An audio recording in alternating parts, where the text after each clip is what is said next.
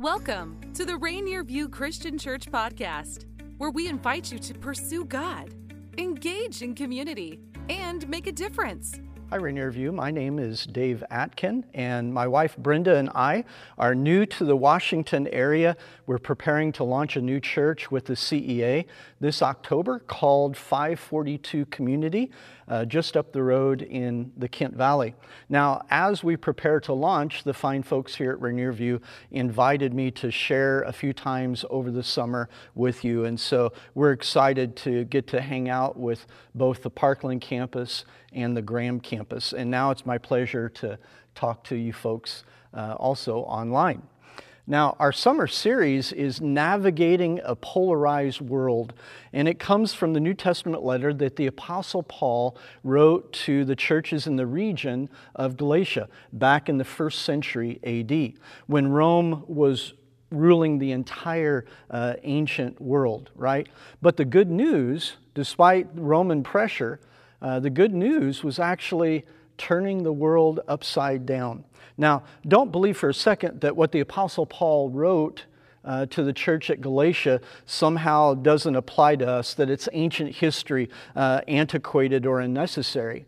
I believe that to survive and thrive in a very polarized world that we live in, we absolutely need the help of Jesus. And so Jesus ascended to the right hand of the throne of God and is with the Heavenly Father. And so as He left us, He didn't leave us hanging. He said that He was going to send us the Holy Spirit. And He gives the Holy Spirit to those who will follow after Him. And what will the outcome be of the Holy Spirit in our lives as we navigate this polarized world? Well, we'll see that the Holy Spirit in the follower of Jesus produces what the Apostle Paul called the fruit of the Spirit. And if it was desperately needed back then, how much more desperately do we need it today? So the fruit, or if you will, the virtues that we're going to talk about over this series, navigating this polarized world that we live in, these virtues that we're going to talk about, you can't put a price tag on them, right? And so I'm calling this one today, Priceless Peace. All right, so first let's read what the Apostle Paul wrote in Galatians chapter 5, beginning in verse 22. All right, verses 22 and 23. If you want, open up your Bibles right now.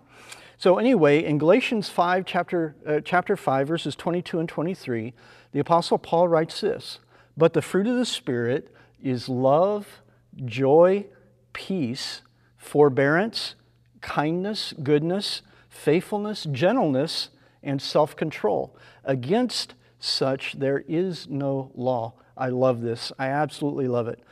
Now, is it just me, or does it seem like all of these virtues that we talked about included in the fruit of the Spirit, of all of these virtues, peace is the one that seems to completely have disappeared from our world and from our nation, from our communities, from our politics, and in the midst of a pandemic, from our homes to our hearts? It seems like instead of peace, we see chaos and anxiety ruling the day.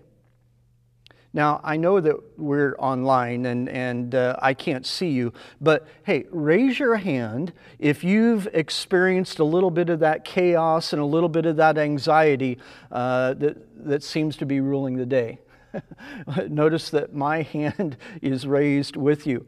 And we've all been there, my wife and I included. And in the midst of the pandemic, we said goodbye to our loved ones back east, and we moved 2,500 miles to South Seattle. And I'm like, wow, I still can't believe we did that in the midst of the pandemic. Have you ever tried to buy a house here in the Pacific Northwest? Yes, we've certainly experienced our share of anxious moments during this pandemic. So here we go. All right, and maybe you're asking, well, where do we go from here? But I love a good story. Okay, and so we're gonna share a story this morning, and I really hope that as we share this story, that on some level it really speaks to you. It really relates to you. The story is found in the book of Acts, which is the story of the early church, Acts chapter 12. And feel free to turn to it. And what I'm going to try to do is I'm just going to try to share the story with you this morning. And it's my hope that you'll remember the story and that you'll be able to share it with somebody else who may need to hear it at some point. So first, a little bit of context about the book of Acts. The book of Acts is the story of how the church took off in the first century, from Jerusalem, starting in Jerusalem, throughout the region of Judea, and then into Samaria, and then spreading throughout the entire Mediterranean Roman world. There were 3,000 on the very first day who accepted Jesus Christ as Lord and were baptized. And soon there were over 5,000, and it says a large number of priests who were the religious, some of the religious leaders of the day, accepted Jesus as Savior. And then after that, they just stopped counting. The number of disciples was increasing so rapidly. So the church grew rapidly, but yet the political climate of Judea at that time was definitely anti-Christian. Many of those who had taken part in the crucifixion of Jesus didn't appreciate the message that the apostles were preaching.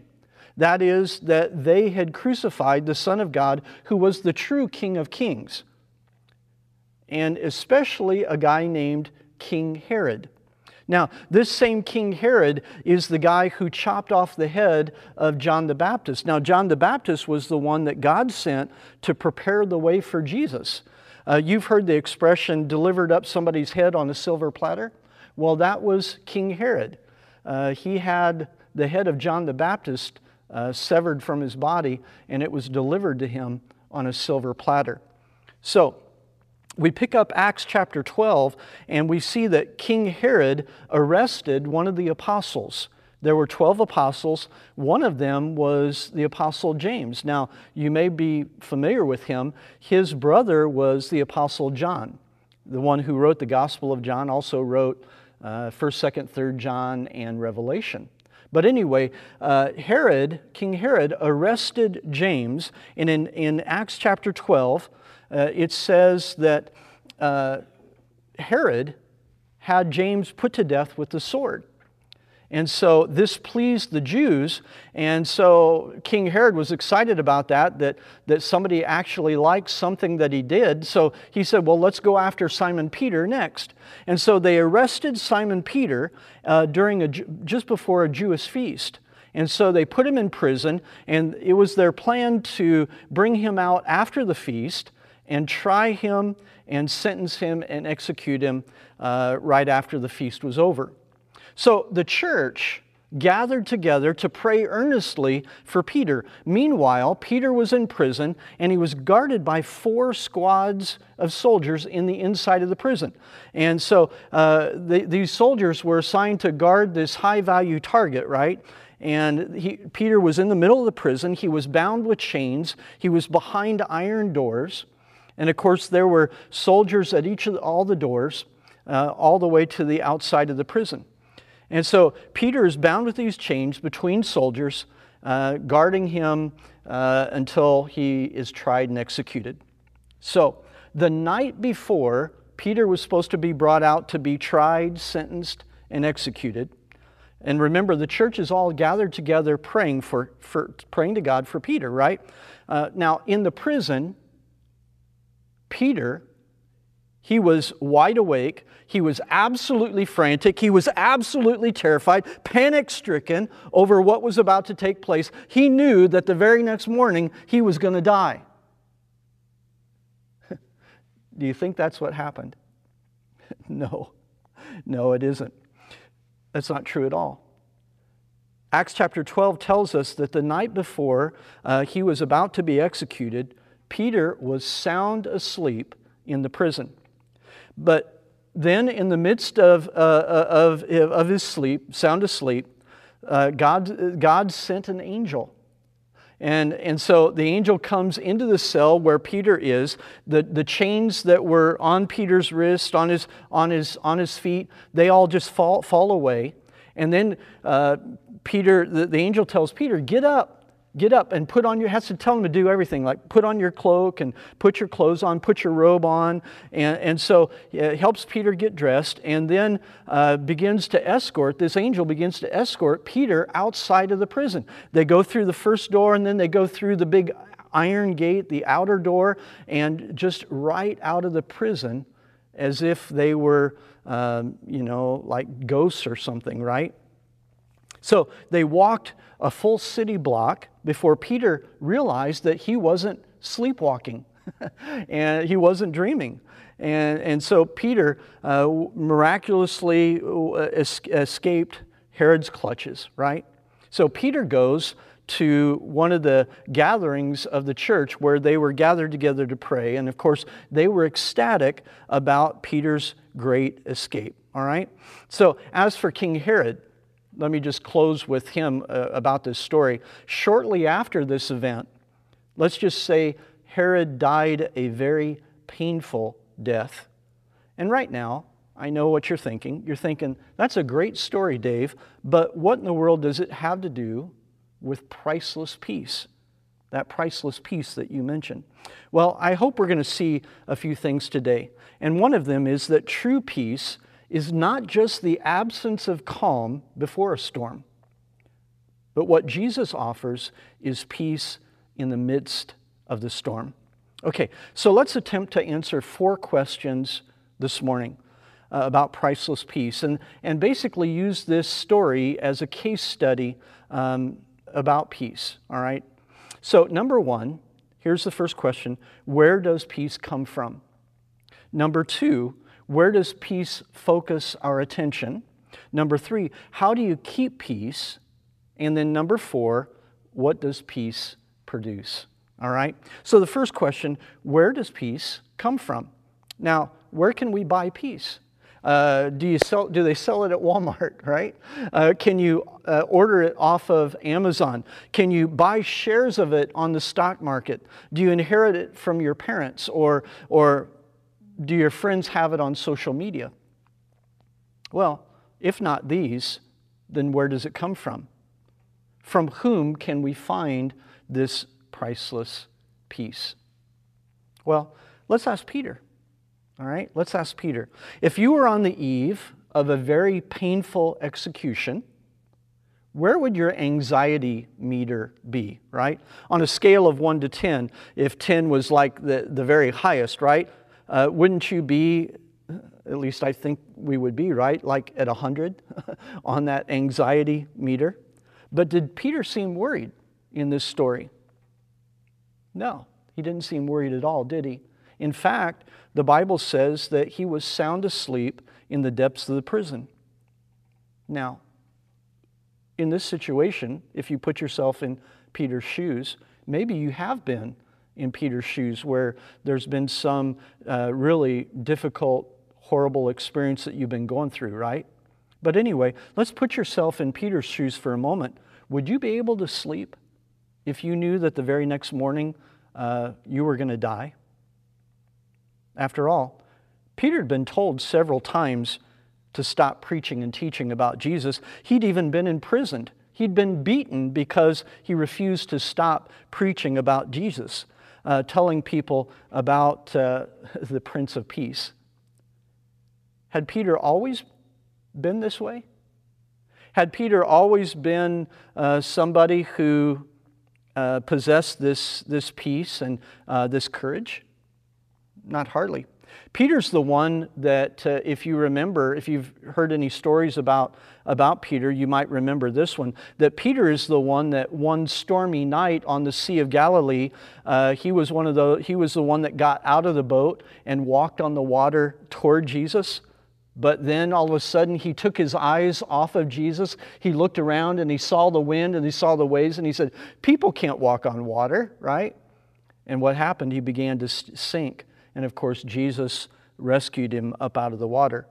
On the night before Jesus was crucified, it was Peter who denied Jesus, knowing Jesus 3 times, even called down curses on himself because he denied knowing who Jesus is. So what happened to Peter that caused this drastic transformation in his life? Where did this courage this peace, this in dire situations, where did it come from?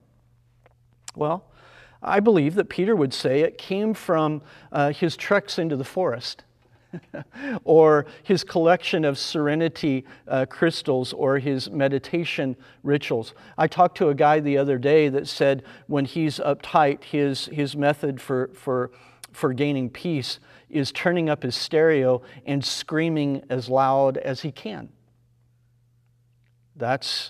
He just kind of heard on social media that seems to relieve stress, right? Now, walks in the woods are great, don't get me wrong. But I think Peter would say, ultimately, that his transformation came through the resurrected Lord and Savior, Jesus Christ. Jesus was the one that the prophets in the Old Testament foretold and called the Prince of Peace. Isaiah chapter 9 and verse 6. And throughout Jesus' ministry, He promised to give rest to those who came to Him. Several years ago, we were church planting missionaries in Taiwan, and we called our church Come Christian Church because of Matthew 11 and verse 28, where Jesus said, "Come to me, all you who are weary and burdened, and I will give you rest." Jesus left His peace with His followers before He ascended to the Father. He said, "Peace I leave with you, my peace I give you. I do not give to you as the world gives. Do not let your hearts be troubled, and do not be afraid." Then He goes on to tell them in John chapter 16, verse 33. He says, "I've told you these things so that in me you may have peace. In this world," He says, "you will have trouble. But take heart, I have overcome the world." Wow. You see, peace is not the absence of problems. It's the presence of Jesus Christ in our life. So now that we know where peace comes from, let's ask the question, where does peace focus our attention? Where does peace focus our attention? Upward or outward? Is it upward or outward? Outward. Here's this huge problem, right? Here's this huge problem that I'm dealing with. Or upward. I'm not alone here in this prison, and it's well with my soul. So here's Peter in prison on the eve of his execution. And the question is, was he alone? You see, stress will seem to separate us, and anxiety seeks to distance us from everyone, even God, because we feel like it's a burden that sometimes we feel like we got to bear all by ourselves, right? We feel alone. Or maybe we're even angry with God because we believe that following Jesus means that we're going to be free from suffering. That's just not what Jesus promised, is it? Do you think Peter felt alone or angry? I don't think so. He was sound asleep. And we say, how is that even possible? Why? How could he do that? Well, listen to Galatians 5:25, which is right near our fruit of the Spirit verses. "Since we live by the Spirit," the Apostle Paul says, "let us keep in step with the Spirit." Peter's not alone because the Holy Spirit is with him, in him, and manifests peace in his heart. No matter what the world throws at Peter, Peter's what I call an eternal optimist.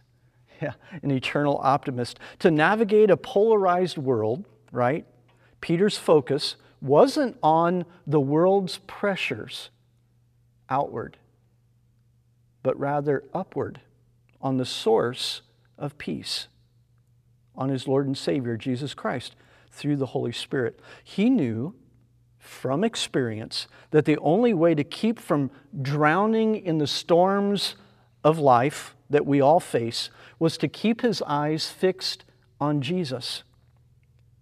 And the peace in his heart through the Spirit keeps us focused on the path that we're on through the Holy Spirit. And that path is heavenward.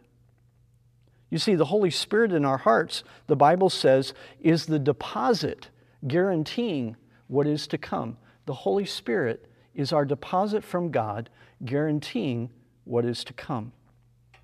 You see, Peter's an eternal optimist and would echo what the Apostle Paul said elsewhere, where he said, "For me to live is Christ, but to die is gain."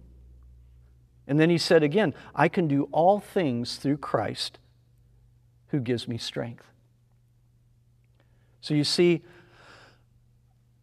peace reminds us that we're not alone and makes us an eternal optimist, keeping our attention focused upward in the direction of the Holy Spirit rather than outward on all those pressures and all the problems that we're going to face in this life. Okay, number 3. How do you keep peace? How do you keep peace? This world is going to try its hardest to rob you of your peace. King Herod would want Peter fretting over the current political predicament that he found himself in. You see, King Herod would want to be himself the center of Peter's attention. But did it work? Not in the least. Well, why not? Well, what was the church doing while Peter was incarcerated in chains in the prison? Did they storm the prison?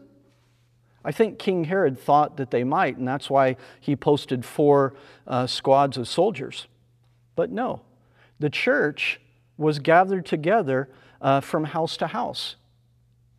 And so the church, the Bible says in Acts 12, verse 5, the church was earnestly praying to God for him, for Peter.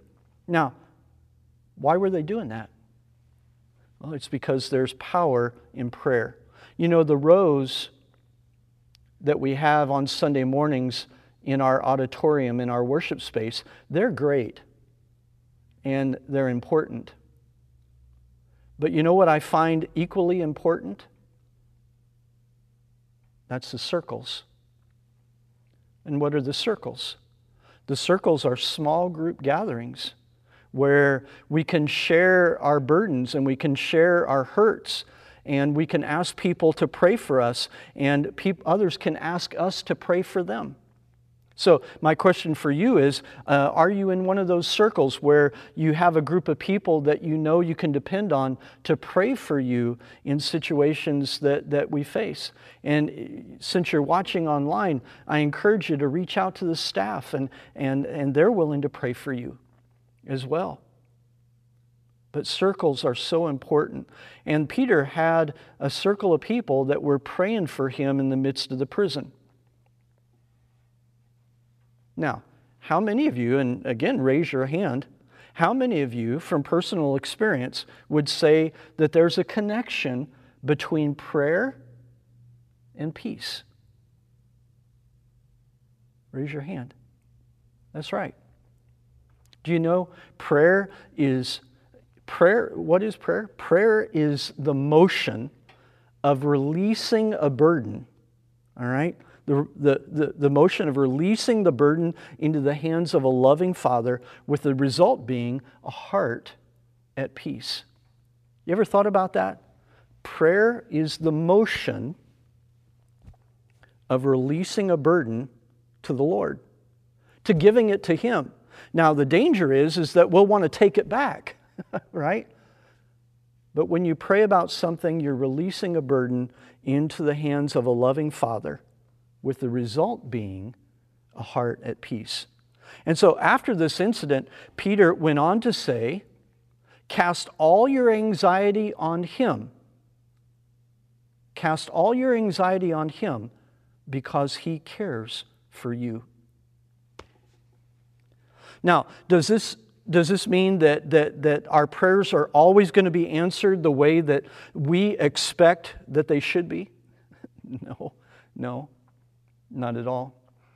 But I'm sure that as the church prayed for Peter, they were praying for a miraculous outcome. And you know what? God answered that prayer exactly the way they had been praying.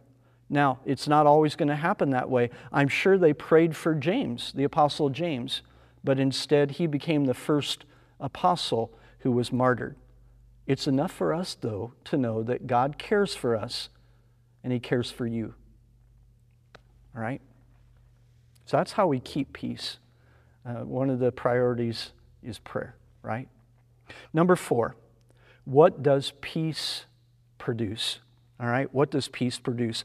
You know, there's a saying that says, if you can keep your wits about you when everyone else is losing theirs, then you don't understand the situation. Have you ever heard that?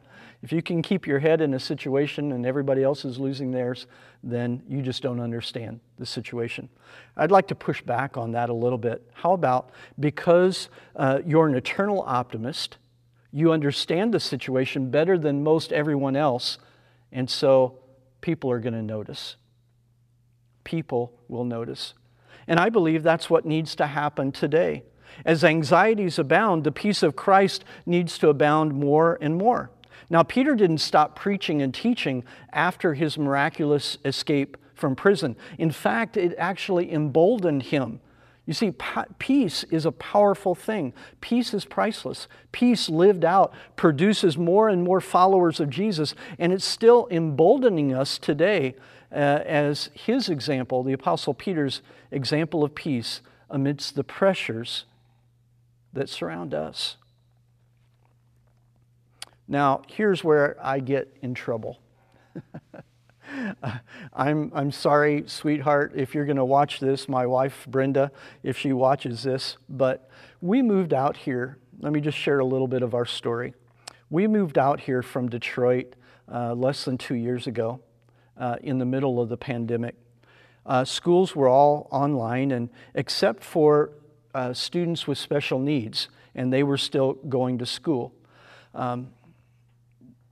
And so there was a great shortage, there was a great need for substitute teachers and what they call parapros in the classrooms of these special needs students. Now, Brenda, my wife, if you haven't met her, she's awesome. She has a real get-her-done kind of attitude. She's a country girl, just an awesome upbringing. And her background is teaching. Her background is education. So even though we didn't know anyone at the time, Brenda thought that she could make a difference in the midst of this difficult situation by volunteering or substitute teaching in these classes with special needs students. Well, after just a few months of volunteering and substitute teaching in these classrooms, people began to take notice of her. There was something different about Brenda. And she was always, smiling. She was always loving on these kids. And no matter the chaos in the classroom, she was always calm, and her demeanor was just different than most people. And the other teachers began to notice that difference. There was something special about my wife, Brenda. Shortly after that, just a few months after that, the position of office manager for Auburn Riverside High School came open. And there were teachers who urgently encouraged her to apply for that position. And though there were several others that were also interviewed for that position, I can say that my wife has been rocking that office manager position since a year ago, April now. And I walked down the halls of Auburn Riverside High School because she asked me to come in and sub when she's desperate, only when she's desperate. But anyway, I'll be walking down the hall, and one of the staff will stop me and they'll say, are you Brenda's husband? I'll say, yeah, I am. And they call me Mr. Brenda in the school. And I love that because they say that my wife in that office, even through the stress of the pandemic, has brought a very calming influence to that office, and I love that. You see, what a difference peace in your heart, what a difference the fruit of the Spirit will make in a world that's full of chaos and sometimes heartache. Jesus said, "Blessed are the peacemakers, for they will inherit for they will be called the children of God." So how do we make peace? How do you make peace? How does Brenda do it at Auburn Riverside High School. It's through her actions and through her interactions, through her smile and through her calm in the midst of chaos. You see, what she's doing is she's sowing seeds of peace in that school, much like a farmer sows seeds of corn or beans or wheat. What are we promised to see if we sow seeds of peace? James chapter 3 and verse 18 says, "Peacemakers who sow in peace reap a harvest of righteousness." Don't you love that? If there's anything that we can take from this message this morning, it's that our communities need peacemakers. We need to be sowing seeds of peace now more than ever. The peace of Christ is meant to be shared with those who haven't experienced it yet. First by our example, by our actions, and then maybe by our message of who Jesus is, the true Prince of Peace. So, now that we know where peace comes from, we know where it focuses our attention, right? We know how to keep peace and what peace will produce in our community. As we conclude this message, I'm wondering how the Holy Spirit is prompting your heart right now. Maybe you've not yet made the Prince of Peace your Lord and Savior. I can personally testify that He is waiting for you. He's knocking on the door of your very heart right now. So please, reach out to us. We'd love to talk to you and help you take next steps with Jesus. If your life has just been full of chaos and heartache lately, you've been stressed out. Better than screaming is reaching out to the staff here, and they can help you take next steps and find peace in Christ. Or maybe you've already made Jesus Christ Lord, but you've been blindsided by all the issues and all the anxieties of the last couple of years, and these have left you feeling alone. Alone. Guess what? We were never meant to carry our burdens alone. Jesus was the one that instituted the church. And we need people around us. We need people praying for us. Maybe you need to re-invite the Holy Spirit to take the lead in your life. And remember that prayer is the act of releasing a burden and giving it over to the Lord and then not taking it back. Maybe you know someone who's desperately needing to know Jesus, but you've been fearful to sow those seeds of peace. Now more than ever, you know it's time to step up and sow those seeds of peace. A few months ago, Brenda and I were talking about all the challenges that our schools are facing right now. It's hard being a student these days, it really is. And this was even before the shootings and all of that. And we could worry about all of this. We could seek to blame certain things in our society, our fractured society, and the things that are messed up, and we could blame the political climate, or we could pray about it. Well, we chose to pray about it. We prayed and we felt like the Lord was leading us to be a part of the solution in the high school where Brenda is the office manager. And so we started a Young Life Club there. And it's something that we had never done before. And it was scary. Yes, it was. Was it overwhelming? It kind of felt that way. But it was our turn to bridge the generation gap. And we were able, before the end of the school year, just last week, we were able to host our third Young Life Club at the school. And it was really cool because we had 20 kids that showed up for a pancake and pajama party. And yes, they heard a message about Jesus. You see, if we're faithful to sow seeds of peace, He will raise a harvest of righteousness. So what decision is the Lord prompting you to make today? Yes, truly, peace is priceless, isn't it? and we need it to navigate this polarized world. So let me pray for you as we close. Our Father and our God in heaven, we come before you knowing that Jesus is the only answer for this world that seems to be in chaos and is polarized. Jesus is our Prince of Peace. And so, Father, we come before you and we pray that you'll give us, Father, through your Holy Spirit, that you'll give us this priceless peace, that we can take it out and we can make a difference with the Holy Spirit guiding us. We can make a difference where we live and where we work and where we play. Father, may people see a difference in us, and that difference is Jesus Christ through the Holy Spirit, and that peace through the Prince of Peace. And Father, it's in His name we pray. Amen. May the peace of Christ be with you. Thanks for joining the Rainier View Christian Church podcast. Be sure to hit that subscribe button to be notified for all future episodes. Be sure to connect with us on socials at Rainier View CC and find out more about us at rainierview.org.